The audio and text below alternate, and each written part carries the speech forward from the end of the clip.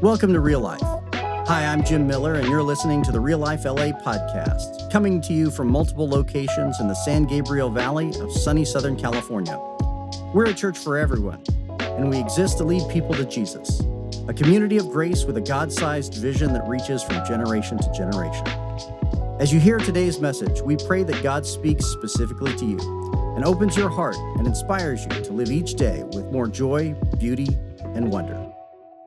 Hey, Real Life Church, it's Pastor Jim. It's good to be with you again. God bless you. We are in our series of territories. We're now making a big shift. We're moving from the Old Testament to the New Testament. We have been tracking along with the narrative of the Bible. If you've been with us or listening to the podcast at reallife.la, you know we've followed the story of God giving land to Abraham and Sarah, them losing the land, them returning back to the land, King David ruling over the land, Solomon building a temple, them losing the land again, and then finally Ezra and Nehemiah leading them back into the land, the territory that was to be theirs.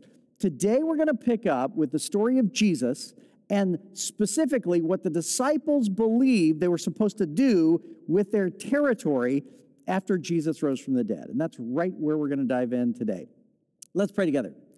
Jesus, I thank you that you call us into new territories, that when we face life, we face it not with a mentality of scarcity, not retracting and defending ourselves, but with a mentality of abundance, knowing that you have called us into the world and sent us out into the world and that you supply our needs. So teach us to go about our lives and our ministry, seeking to expand your territory, knowing that it is in your hands, knowing that you empower us to do it, knowing that with you, we cannot fail.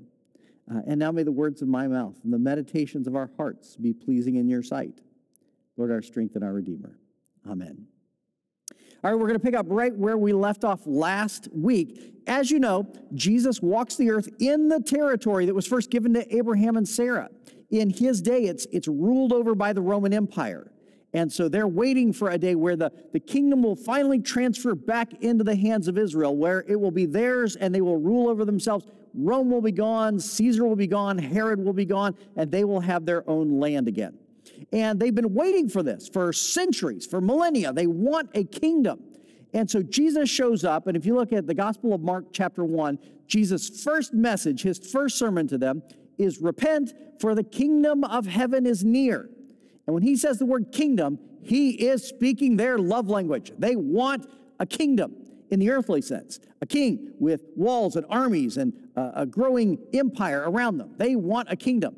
And so when Jesus says the kingdom of heaven is near, that is their love language. That's what they've been waiting for. They don't realize that Jesus' vision for the kingdom is bigger than theirs. They are envisioning a nation. He is envisioning all the nations. He's envisioning a kingdom that goes to the ends of the earth. And so we're going to look at this funny conversation that happens right before Jesus ascends into heaven after he's risen from the dead. Starting in Acts chapter 1 at verse 6. Then they gathered around him and asked him, Lord, are you at this time going to restore the kingdom to Israel? Are you going to give us our nation back? The land that was given to Abraham and Sarah, the land that David was the king of, the land that Solomon built the temple on, the land that Ezra and Nehemiah migrated back into again. Is now the time you're going to give us this kingdom back again? He said to them, it's not for you to know the times or dates the Father has set by his own authority, right? There will be a time where God's kingdom reigns on the earth again, but you will not know that time. Stop running to the book of Revelation and trying to calculate when the world is going to end. You're not going to know that time. But you will receive power when the Holy Spirit comes on you, and you will be my witnesses in Jerusalem and in Judea and Samaria and to the ends of the earth. What's going to happen is not that I'm going to give you a kingdom. What's going to happen is that my Spirit is going to reside in you. And when you have my presence around you and my power within you and my vision for you in front of you, you don't need to worry about controlling a nation. You're going to go to the ends of the earth. And that's what That's what's happening here at the end of Jesus' life. What's happening is a confusion that's been in the minds of the disciples all along. They think Jesus is a king who's going to establish a kingdom just like King David did. And they're waiting for it. They want that. At one point, James and John kind of sidle up alongside Jesus and say, when you enter into your kingdom, can we sit at your right and your left-hand side? And when I was young and I first read that, I thought, are they thinking like in heaven that there's a bunch of chairs and they want to sit close to him? It's not that at all. This is an earthly kingdom. They're saying, when you become the king of Israel, can we be your secretary of state and your vice president? We're trying to cut out the other disciples, so they're only cabinet members, right? That's why the other disciples get mad at them. They want an earthly kingdom. And Jesus has in mind something much bigger. Jesus has in mind a vision that goes beyond what they have ever conceived of before. So now Jesus has died. He's been crucified, and they were terrified. And he's risen from the dead, and they don't understand what that means yet. And so they go back to what they know.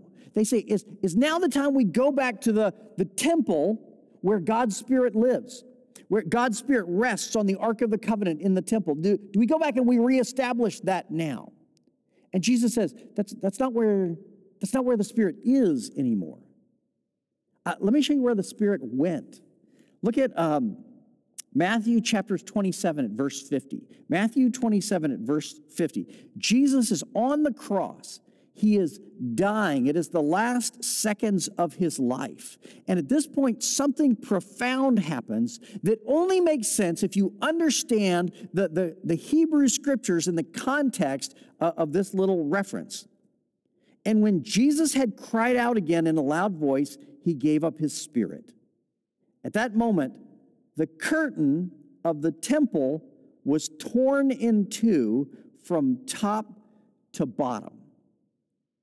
The Hebrews believed that God's Spirit rested on the Ark of the Covenant, that golden box in which the Ten Commandments, the tablets of the Ten Commandments had been kept. And that golden box was put in the center of the temple, in the secret room called the Holy of Holies, that only the high priest could go into, and only once a year, and only after specific purification rituals. God's Spirit was to be kept separate and safe at the heart of the temple, separate from dirty humanity around it. And in front of that Holy of Holies, there's a curtain that was sewn, and the book of Exodus describes in detail how it's supposed to look, and it's a big thick curtain, not a little sheer one, big thick curtain with tapestry, giant from top to bottom of the temple. And when Jesus dies, the curtain that kept God's Spirit safe from dirty, broken humanity was torn in two from top to bottom. That is the Word of God telling us that when Jesus died on the cross, a payment for our sins, God's Spirit was now on the loose. Our sins are paid for when we believe in Him. So when we believe in Him, there's no longer this separation, this divide between God's pure spirit and broken, sinful humanity. Our sins were paid for at the cross, and now God's Spirit is on the loose. So Jesus rises from the dead, and the disciples say, should we go back to the place where the Spirit is, in the temple, in the Holy of Holies? Should we reestablish Jerusalem? Should we have a kingdom so God's Spirit can be safe and be in the center of the world there? And Jesus says, that's not where the Spirit is anymore. You will receive the Spirit in power. The Spirit is on the move. And when God's territory moves, you move with it.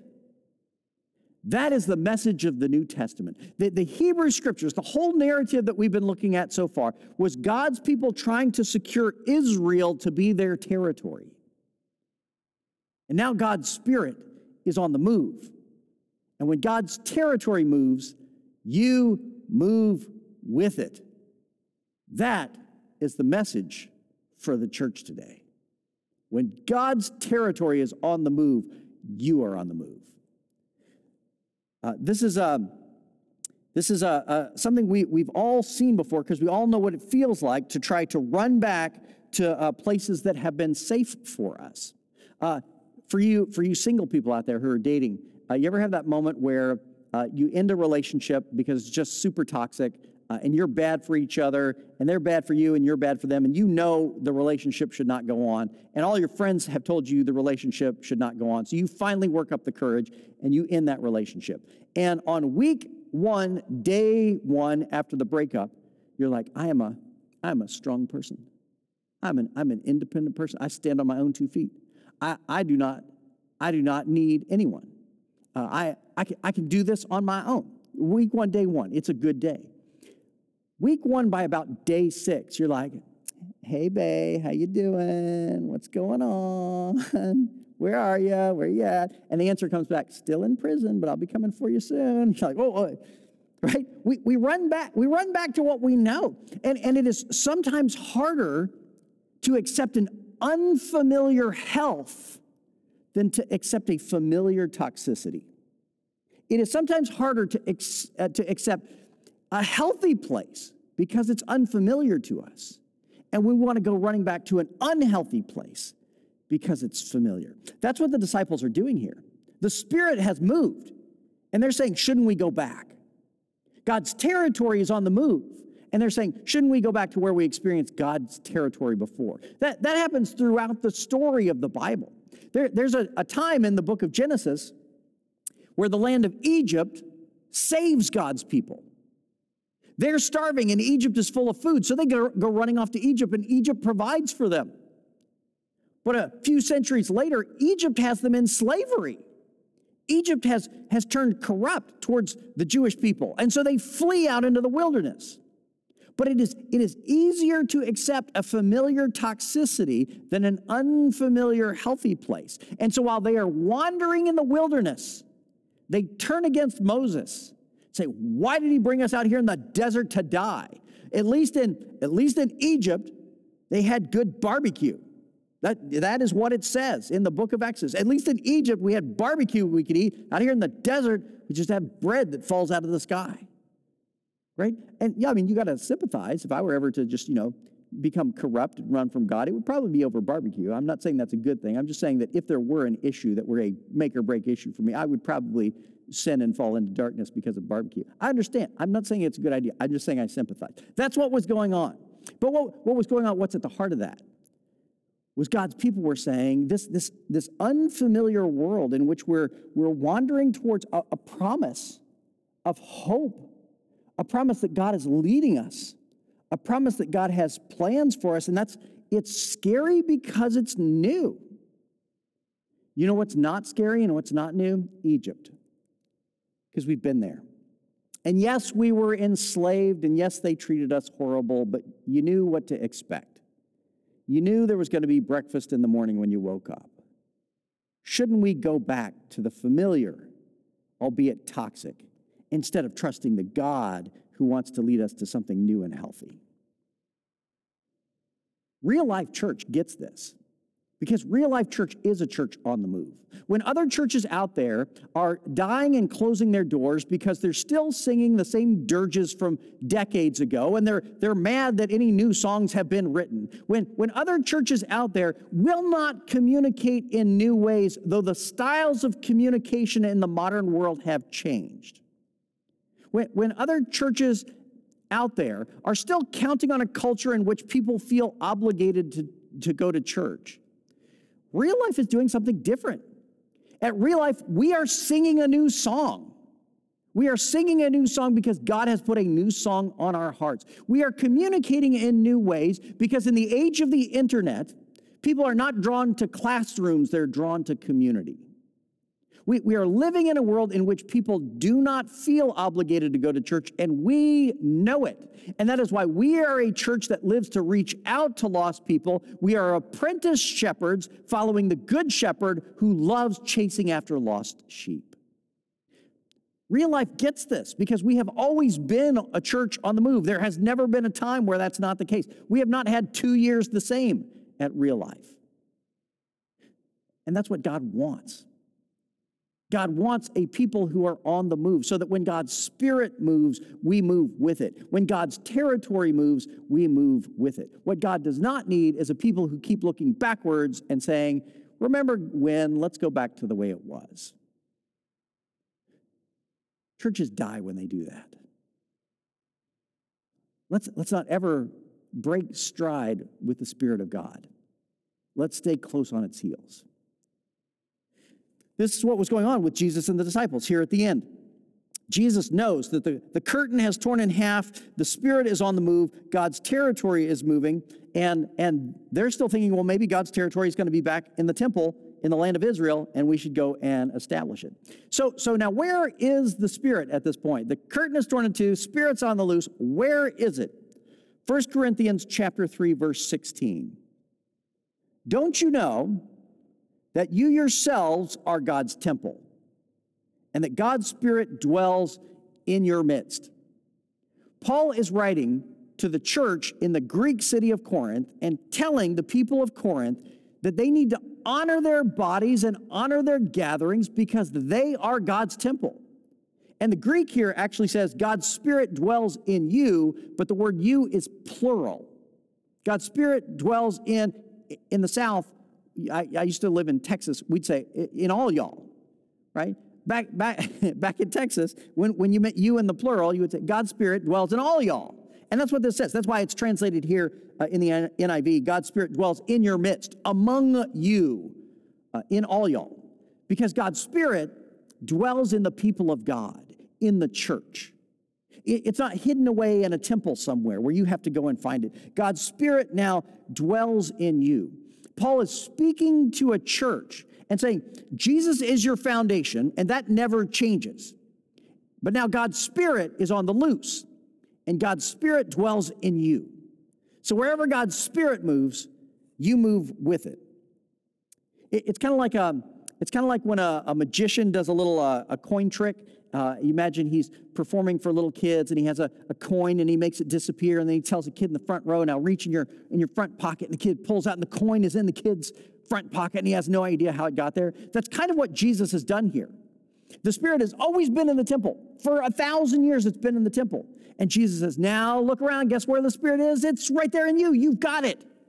I don't think Jesus ever says the word ta-da, but if he did, it'd be in Acts chapter 1, verse 8.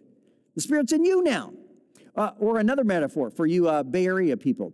When you make sourdough bread, you start with a starter, and it grows and becomes a loaf of bread. But if you break off some of the starter and set it aside, go put it back in the freezer, you can grow a loaf of bread out of that starter that you've got there, but you can pull the part out of the fridge later on and let it expand, and then break off another part and grow a loaf of bread out of that. It's like a magic trick. And then you take that starter again and let it grow some more, and you could break off another part and grow another loaf of bread. And the same little starter that you had from the beginning can be used over and over and over again to make more and more bread.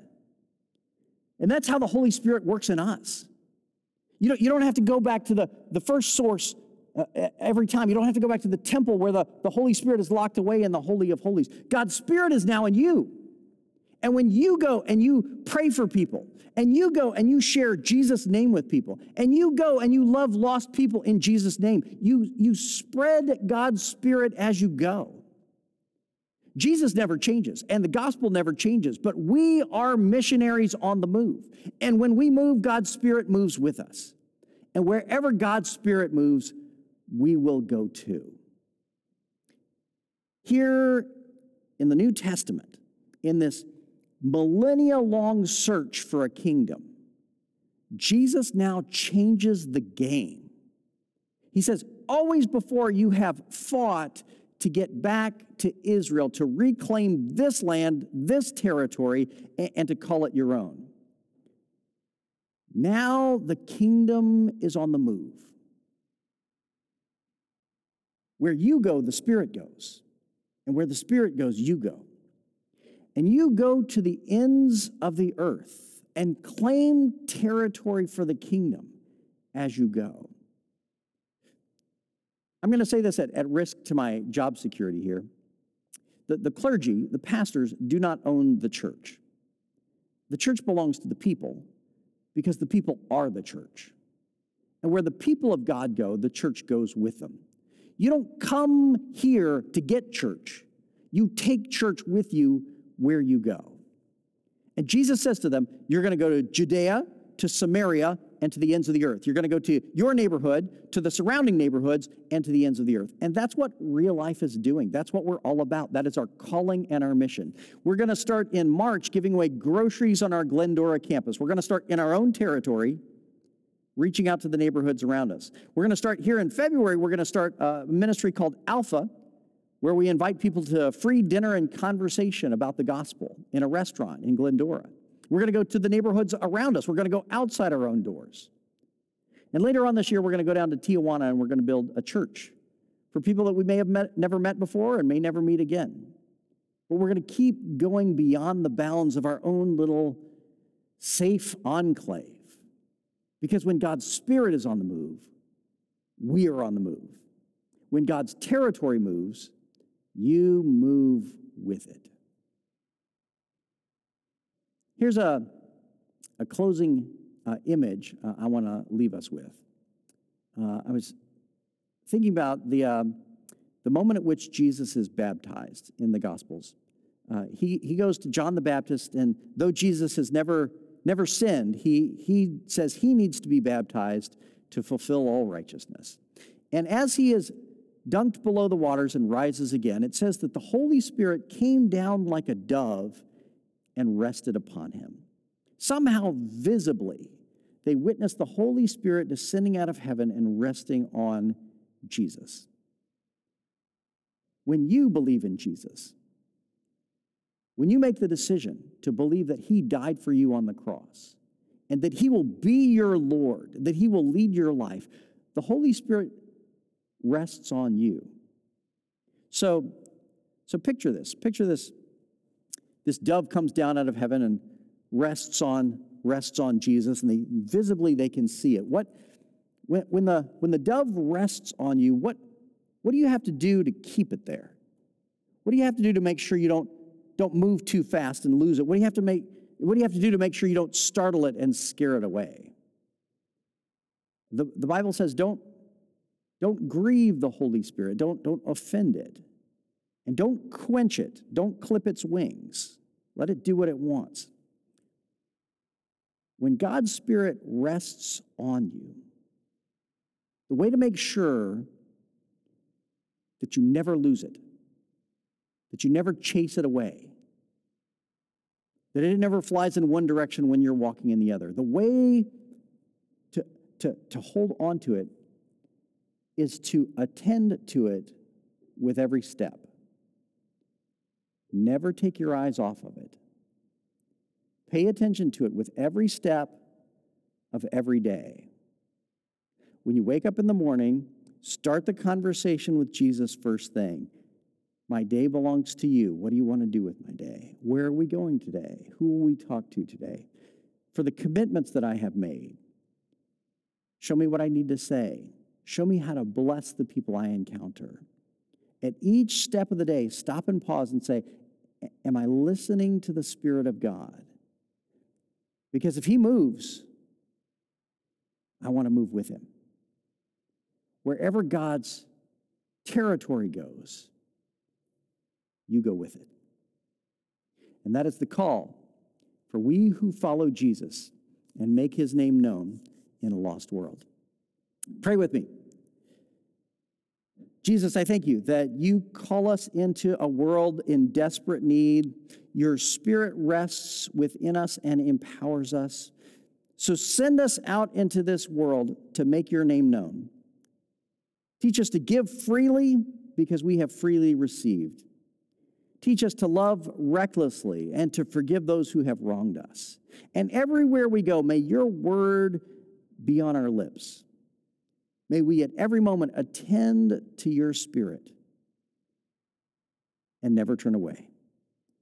It's in Jesus' name that we pray. Amen. Thanks for joining us today. Now, will you help us welcome others to Real Life? Share our podcast or find us on Facebook or Instagram at Real Life LA. If you'd like to become a supporter, please visit reallife.la and tap Give to help us welcome everyone to Real Life. God bless and have a wonderful day.